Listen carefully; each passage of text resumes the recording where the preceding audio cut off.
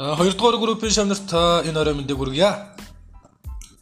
Подкаст хийхдээ өөрсдөө хоолойноос ерөөсөө битгий хичээрээ.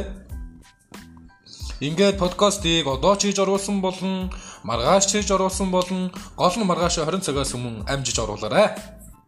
Ингээд нөгөөдөр энэ 7 хоногт юу үзсэнгээс чинь онлайн шалгалт авнаа. Ингээд дээгүүр 7 хоног ирэхэд шавтрагчтанд орж байна. Идэвхтэй байгаа бүх сурагч нартаа баярлалаа. Та бүхэндээ амжилт хүсье. Их сургуулийн тэтгэлгийн 7 хоногт хичээцгээе. Баярлалаа.